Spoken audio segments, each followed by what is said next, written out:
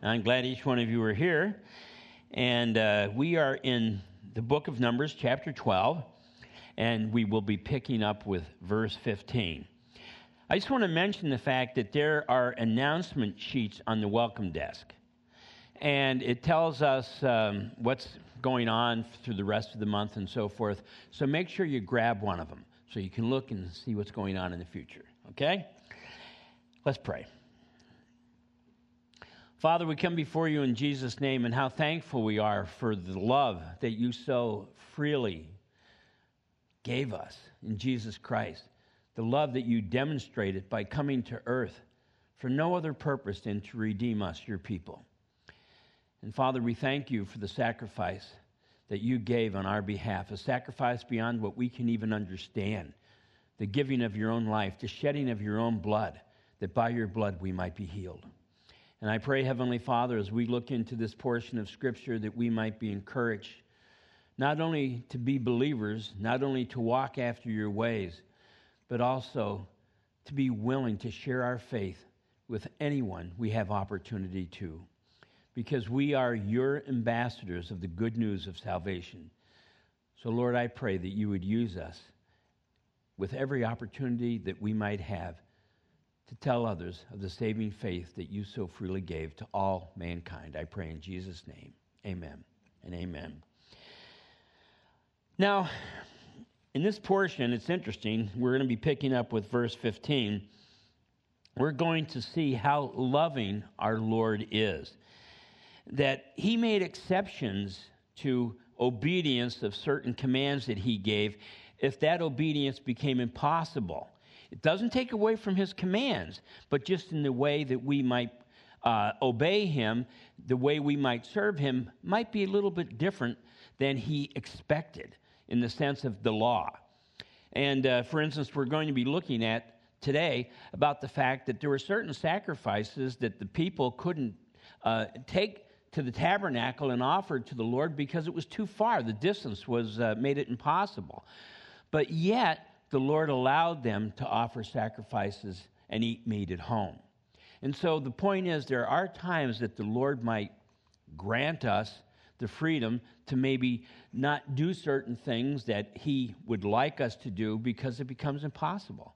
You know, for instance, if you're sick and have a fever or whatever, and you were supposed to be going and meeting with someone to share the gospel, you can't do it because you're sick.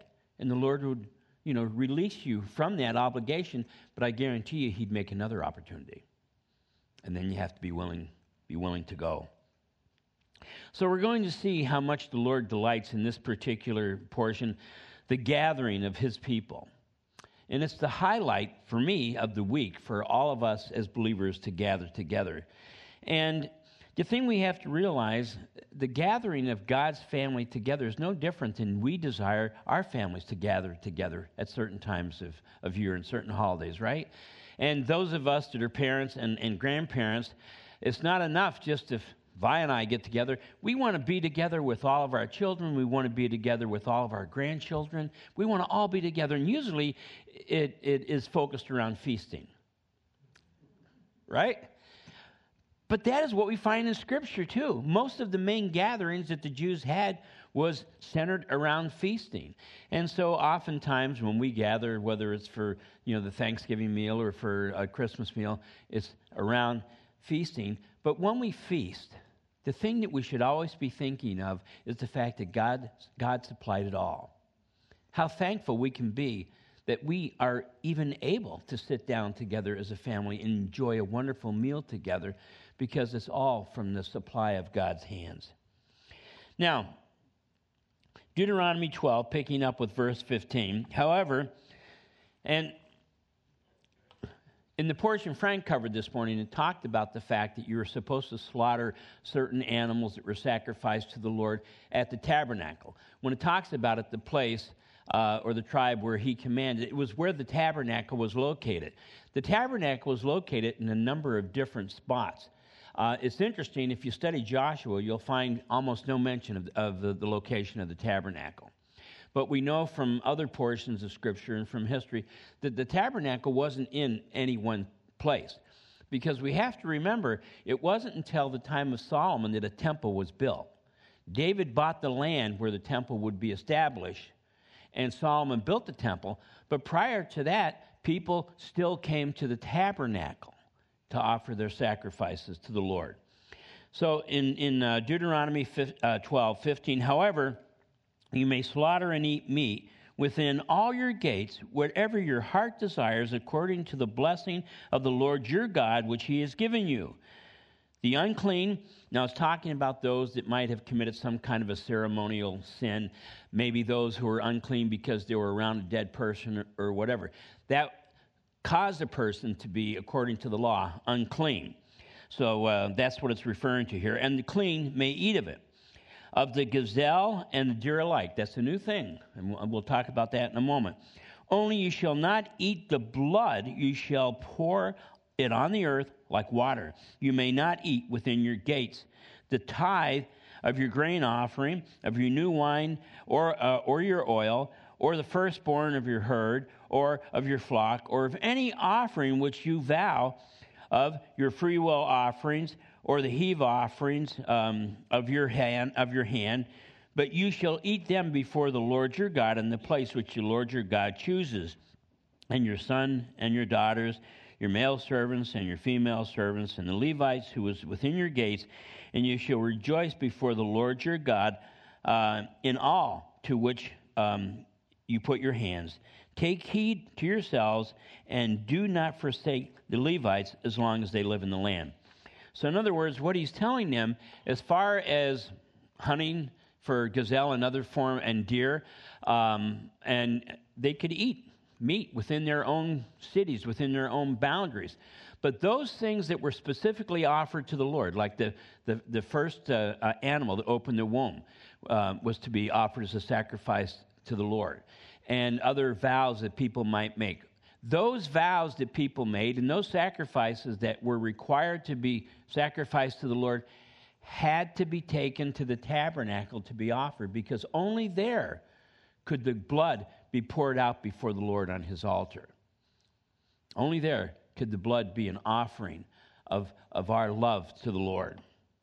Now, sacrifices and burnt offerings, we understand, had to be slaughtered within the tribe, and but the fact is that they could eat whatever they slaughtered within their tribes, within their own families, as long as it wasn't a specific sacrifice they had made to the Lord, which was a new thing.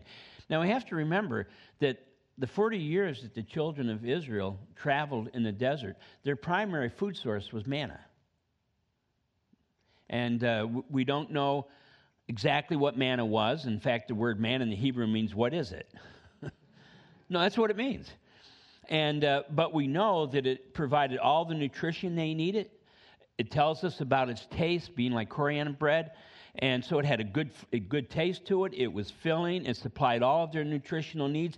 And that seemed to have been their main staple. Now, there was a time that they complained about not eating meat, and the Lord sent a flock of quail into the camp. It got caught up in their nets, and it was just so much that they had, it said, was between your teeth, that the Lord then brought a plague upon them because of their unwillingness to be satisfied with what he gave them.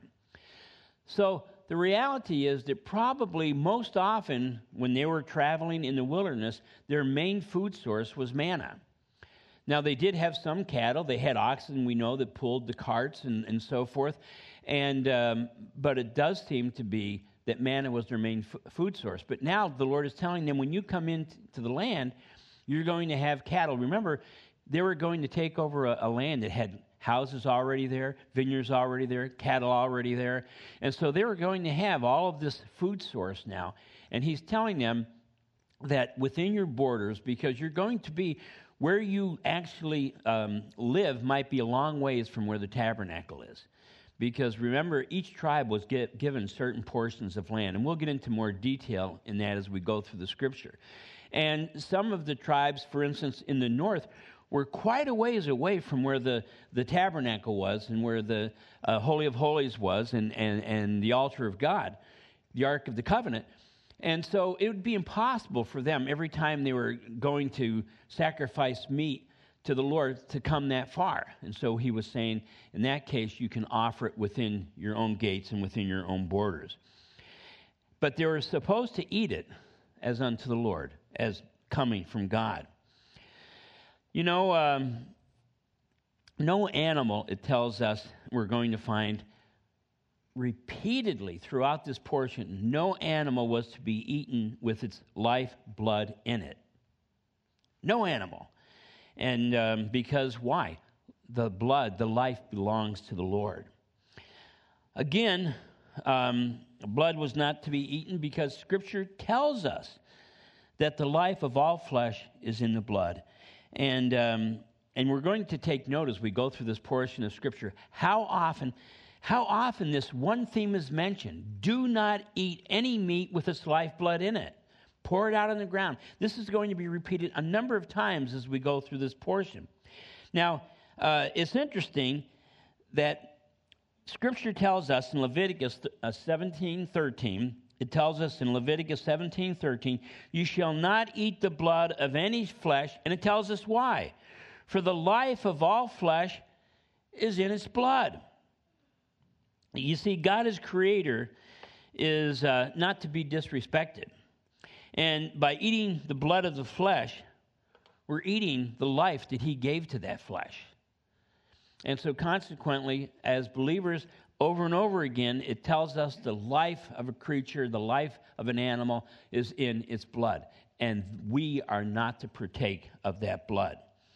Now, even we who are new covenant believers, there seems to be scriptures that indicates that we shouldn't be eating any meat with its lifeblood in it as well. In fact, if you want to turn with me to the book of Acts, chapter 21, and I'm going to read verse 25, the book of Acts, chapter 21.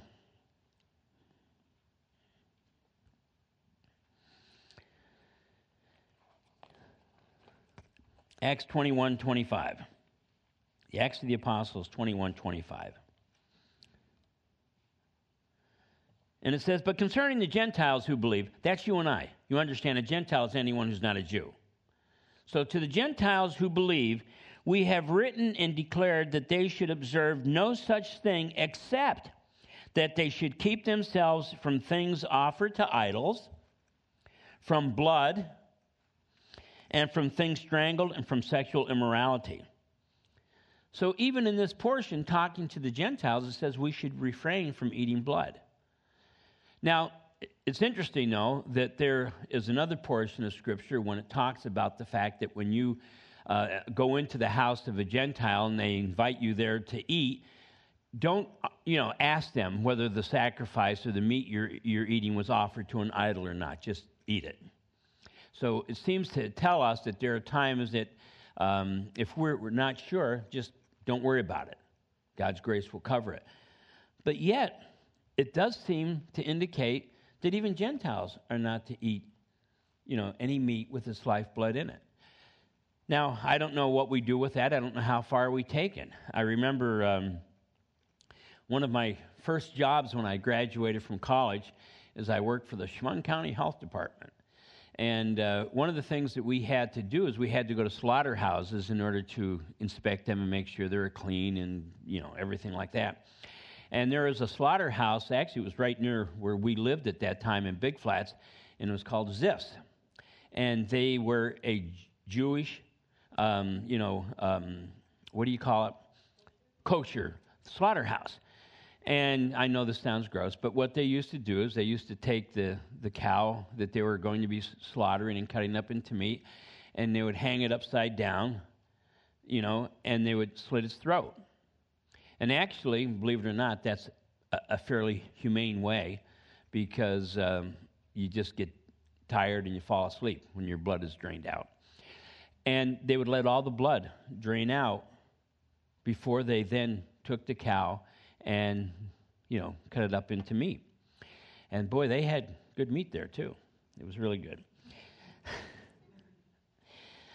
But anyway, the point is, it's interesting when we come across portions of Scripture like this because we as believers, obviously we want to be obedient to the Lord, but how do we know if we're getting kosher food or should we even worry about it? I think that has to be something that you deal with between the Lord and yourself. And but they're very interesting verses to look at. And because we have to understand the reason it tells us not to eat any animal with its lifeblood in it is because all life belongs to the Lord. All life. And this physical life that we live belongs to the Lord. And that should be offered to Him as a sacrifice, just like the blood was poured over the altar, and just like Jesus' blood was poured over the altar of the cross for our redemption. We need to be willing to pour our life, blood, sweat, and tears in a sense, to the work of the Lord. Just offer it to Him.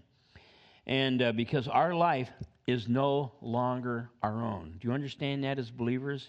Your life is no longer your own. You were bought at a price. And so now we have to be completely obedient to the Lord. Turn to Romans chapter 2. Because we have to understand that our full reward is not in this life. Do you understand that?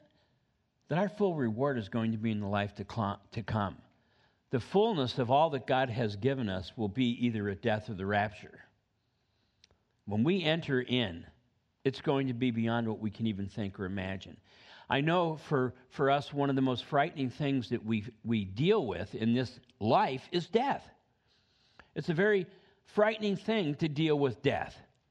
But yet, as believers, there has to be something that goes beyond that fear that gives us a joy. Scripture tells us that the Lord rejoices in the death of His saints. Well, what does that mean? It's not like, oh, I'm glad they're dead. I think it's, they're with me. To be absent from the body is to what? Be present with the Lord. So anyway, in Romans chapter 12, and I'm going to read verse 1. I beseech you, therefore, brethren, by the mercies of God, that you present your bodies as a living sacrifice, holy and acceptable to God. And I love what it says here, which is your reasonable service. I mean, the most reasonable service we give to God is just, here I am, Lord. I'm offering my life to you. I'm laying my life on the sacrifice, on the altar of sacrifice. Lord, use me. But of course, the Lord can only use us when we're willing sacrifices.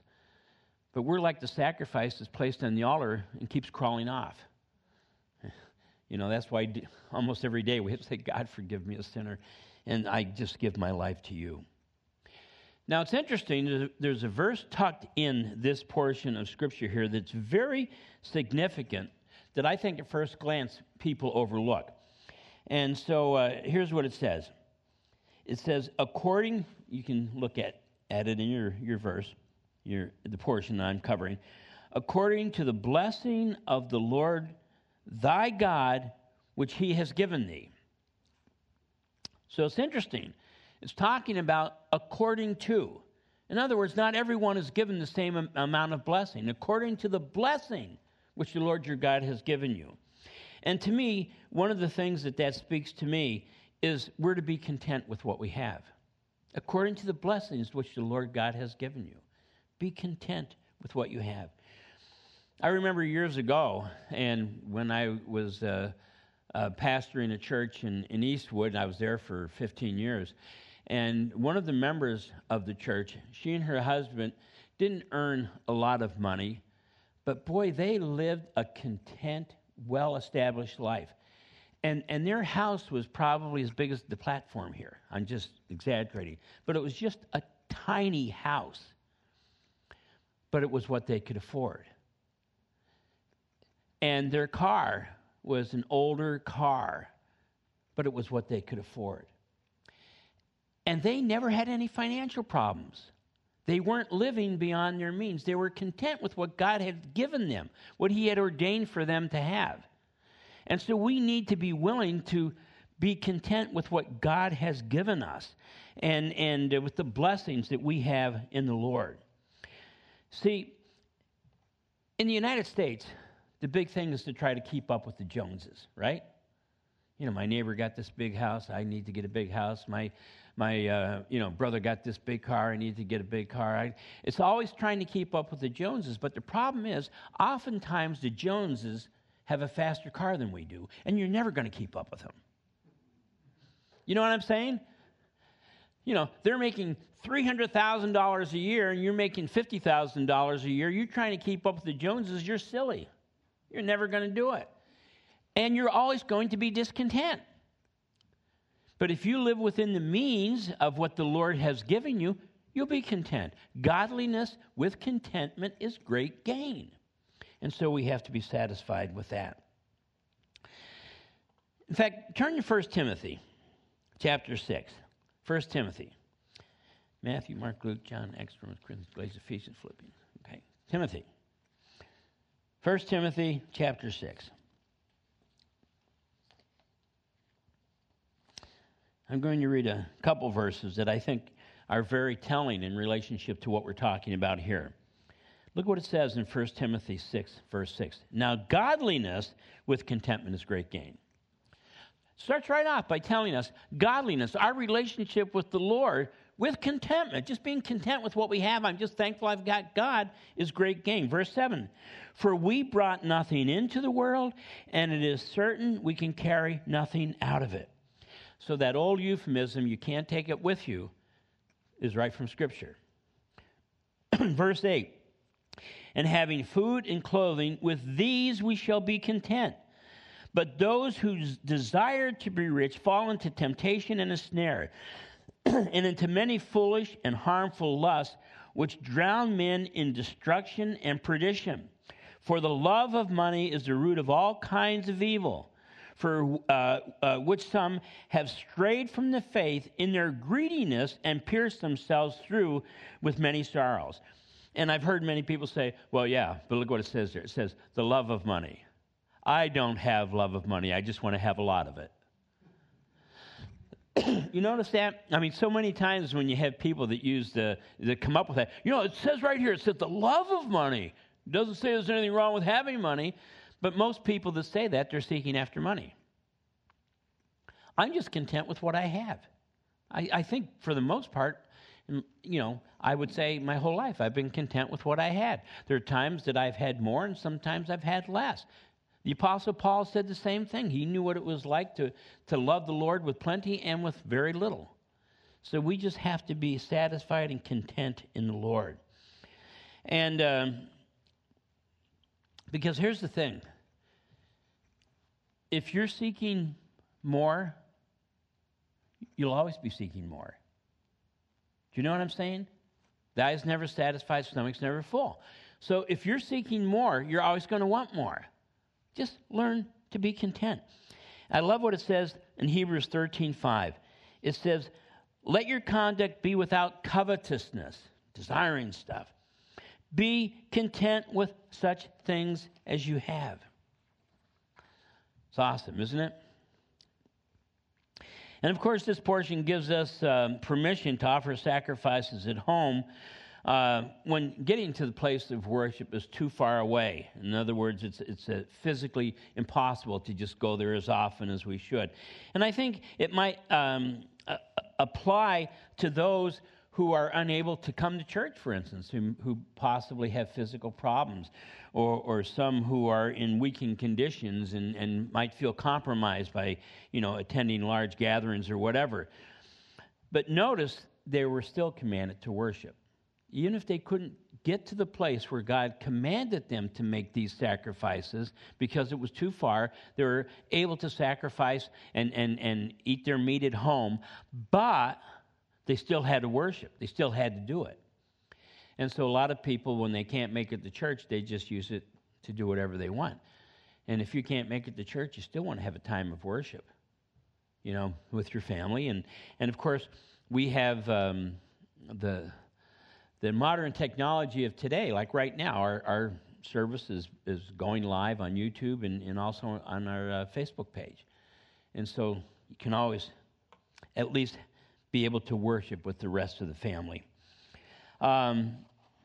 Also notice that this portion allows for the eating of the gazelle and the deer.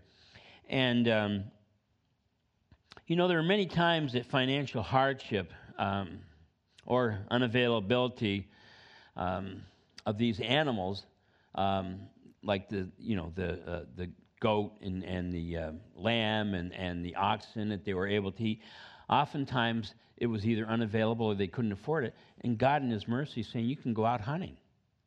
Because in the northern tribes, those hills were loaded with deer. And so he gave them permission to go out and to hunt.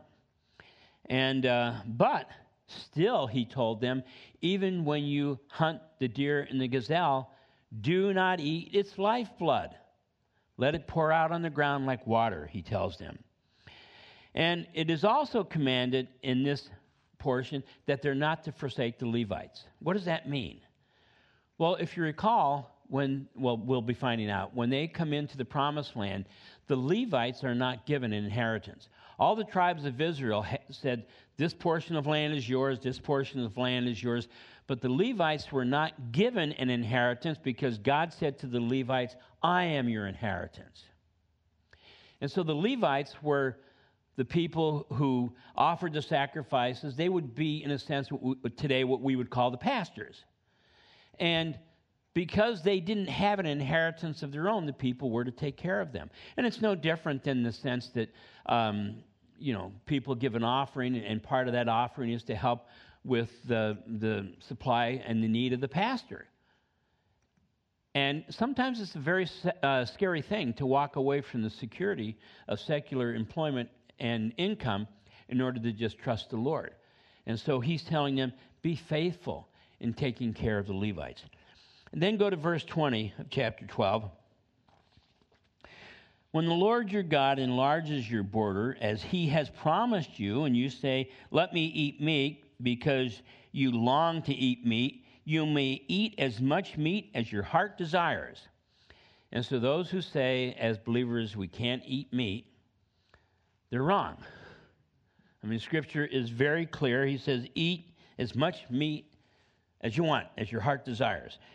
Now, having said that, the point is, if you had someone who wanted to eat a diet without meat, a vegetarian diet, a vegan diet, or whatever, and they were doing it just because that's what they wanted to do to be healthy, that's fine. But don't try to put a religious significance to it, because the Bible says we can eat meat. Okay? And like Pastor Frank Jr. covered in the morning service, when the sheet was laid down, brought down when Peter was on the roof praying, and all these unclean animals were in there, and the Lord said, eat. And Peter said, no, I've eaten nothing unclean. And at the end of that whole discourse, the Lord said to him, Peter, what I've made clean is clean. And so we have to understand God has given us all food for our enjoyment. But the reality is, if for some medical reason or for some health reason you desire to eat a special diet, there's nothing wrong with that. That's okay. It really is. But like I said, so many people who go on some kind of a vegan diet or a vegetarian diet, they'll say, well, it's scriptural. No, it's not. It's okay. You can do it. But don't try to make it, the godly thing that you're doing. Just say, this is what I want to do for my health. And that's fine. It's okay. I am not able to do that because I really love meat. And I remember, this is just getting off course a little bit, but we were, on one of our trips to Israel, we were staying at this one hotel, and this dining area we went into, they never served meat.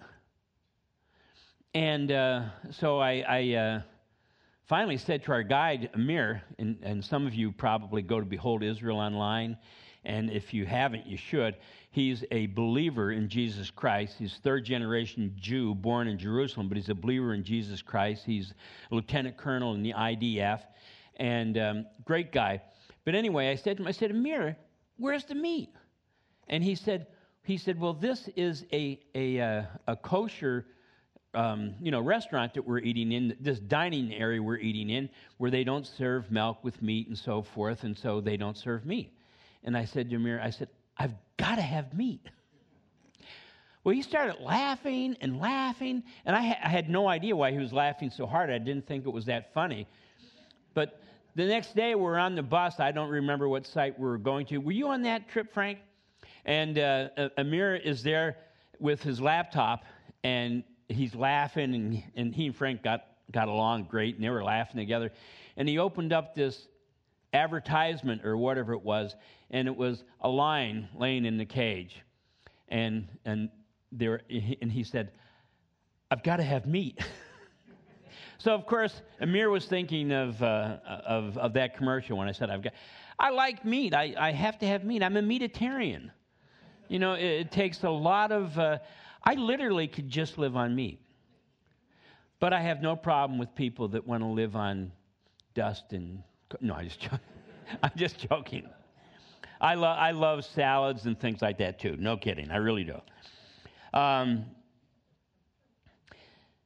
Now, it not only allowed for the eating of gazelle, as long as its lifeblood was poured out, but it was good for the people who were in the north because they used the skins, the leather, they tanned the leather, the skins of the gazelle and the deer, and they made footwear out of it and even some clothing.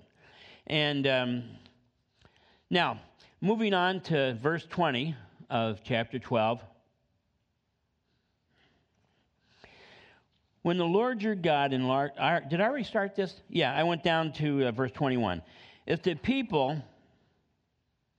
place where the Lord your God chooses to put his name is too far from you, then you may slaughter from your herd and from your flock, which the Lord your God has given you, just as I have commanded you, and you may eat within your gates as much as your heart desires. So this is what I was referring to earlier. Sometimes where the tabernacle was just too far to go on a regular basis. Just as the gazelle and the deer are eaten, so you may eat them. The unclean and the clean alike may eat them. Only be sure that you do not eat the blood, for the blood is the life. You may not eat the life with the meat. You shall not eat it. You shall pour it on the earth like water. You shall not eat it, that it may be well with you and with your children, when you do what is right in the sight of the Lord. I mean, notice how many times he refers to that, not eating the blood. Verse 26, only the holy things which you have and your vowed offerings you shall take and go to the place which the Lord chooses. And you shall offer your burnt offerings, the meat and the blood, on the altar of the Lord your God, and the blood of your sacrifices shall be poured out on the altar of the Lord your God, and you shall eat the meat. Observe and obey all these words which I have commanded you, and it will go well with you and your children after you forever, when you do what is good and right in the sight of the Lord your God. Now, in this portion, there's a lot of repetition, so I'm not going to cover what's being repeated, but just notice that whenever the Lord repeats something, he's making a point. It's important. And so it should never be that you simply don't want to be obedient to the Lord, or you don't want to go to the place the Lord is calling you to make your offerings. It has to be that there's a logistic reason that you can't. In other words, I can't go to church today because it's just such a beautiful day and the golf course is calling me. That's not a legitimate reason. I can't go to church today because I have the flu. Legitimate reason. Stay home. So there are legitimate reasons that we might not be able to do things that the Lord has called us to do, but there are times that we maybe don't do what the Lord has called us to do just because we don't want to. And that's what he's referring to here. And so permission, like I mentioned earlier, for them to be able to hunt was a great blessing to the people, because a lot of the people that lived in the north didn't have enough cattle, didn't have enough livestock that they could eat of it. You know, some of the livestock they had, like oxen, were for pulling the plows and so forth, and some of it were, for sacrifices that they were setting aside to take to the temple. So they didn't have a lot of extra meat for their own, for their own meals, and so they were allowed to go hunt. It was a great blessing to them. And this sacrifice that they made to the Lord, though, the sacrifices they were making to the Lord had to be taken to the place that God commanded. There are certain things, the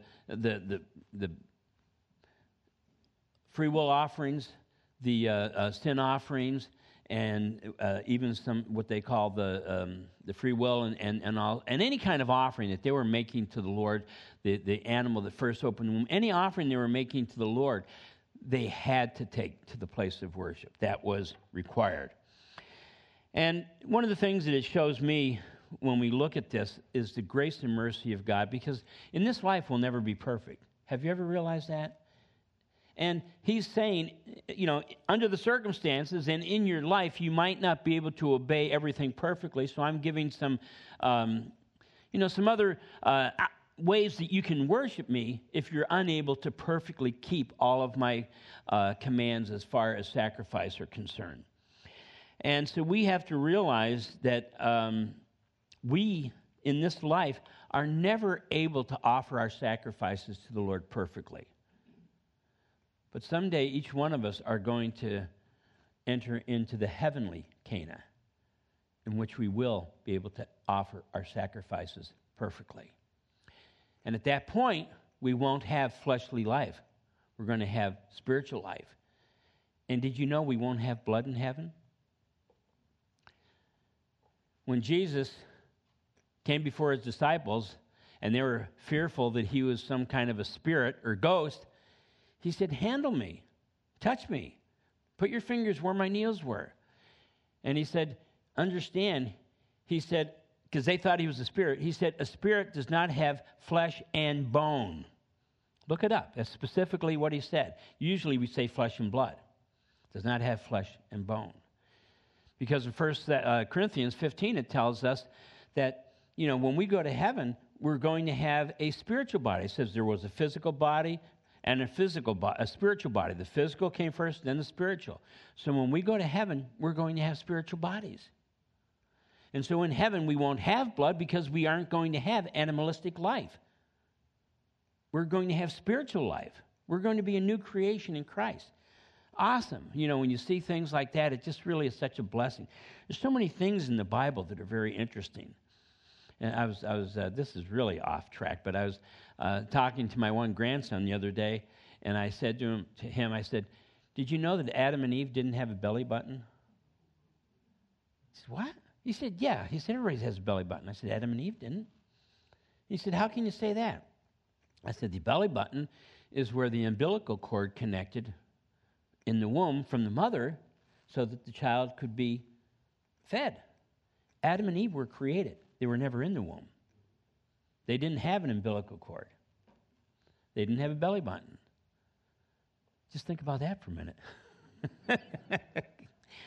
That was completely off track. But anyway, the point that I'm making, mostly here, is that there are things that God has commanded us that there's no leeway on. There's no way you can say, well, I can bend this way, can bend that. No. This is what God has commanded, and that's it. There are other things that the Lord commands us to do that maybe we're just unable to do at that point.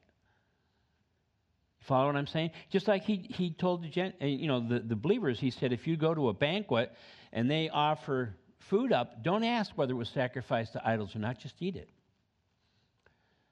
And so there is that grace that God has given us in this life, and that's the reason we need to show mercy and grace towards others. Because I think oftentimes we have our own standards of what Christianity is, and we expect everyone else to live up to those standards. Well, maybe the Lord has shown them something a little bit different than you. I'm not talking about sin, but just in the way they live.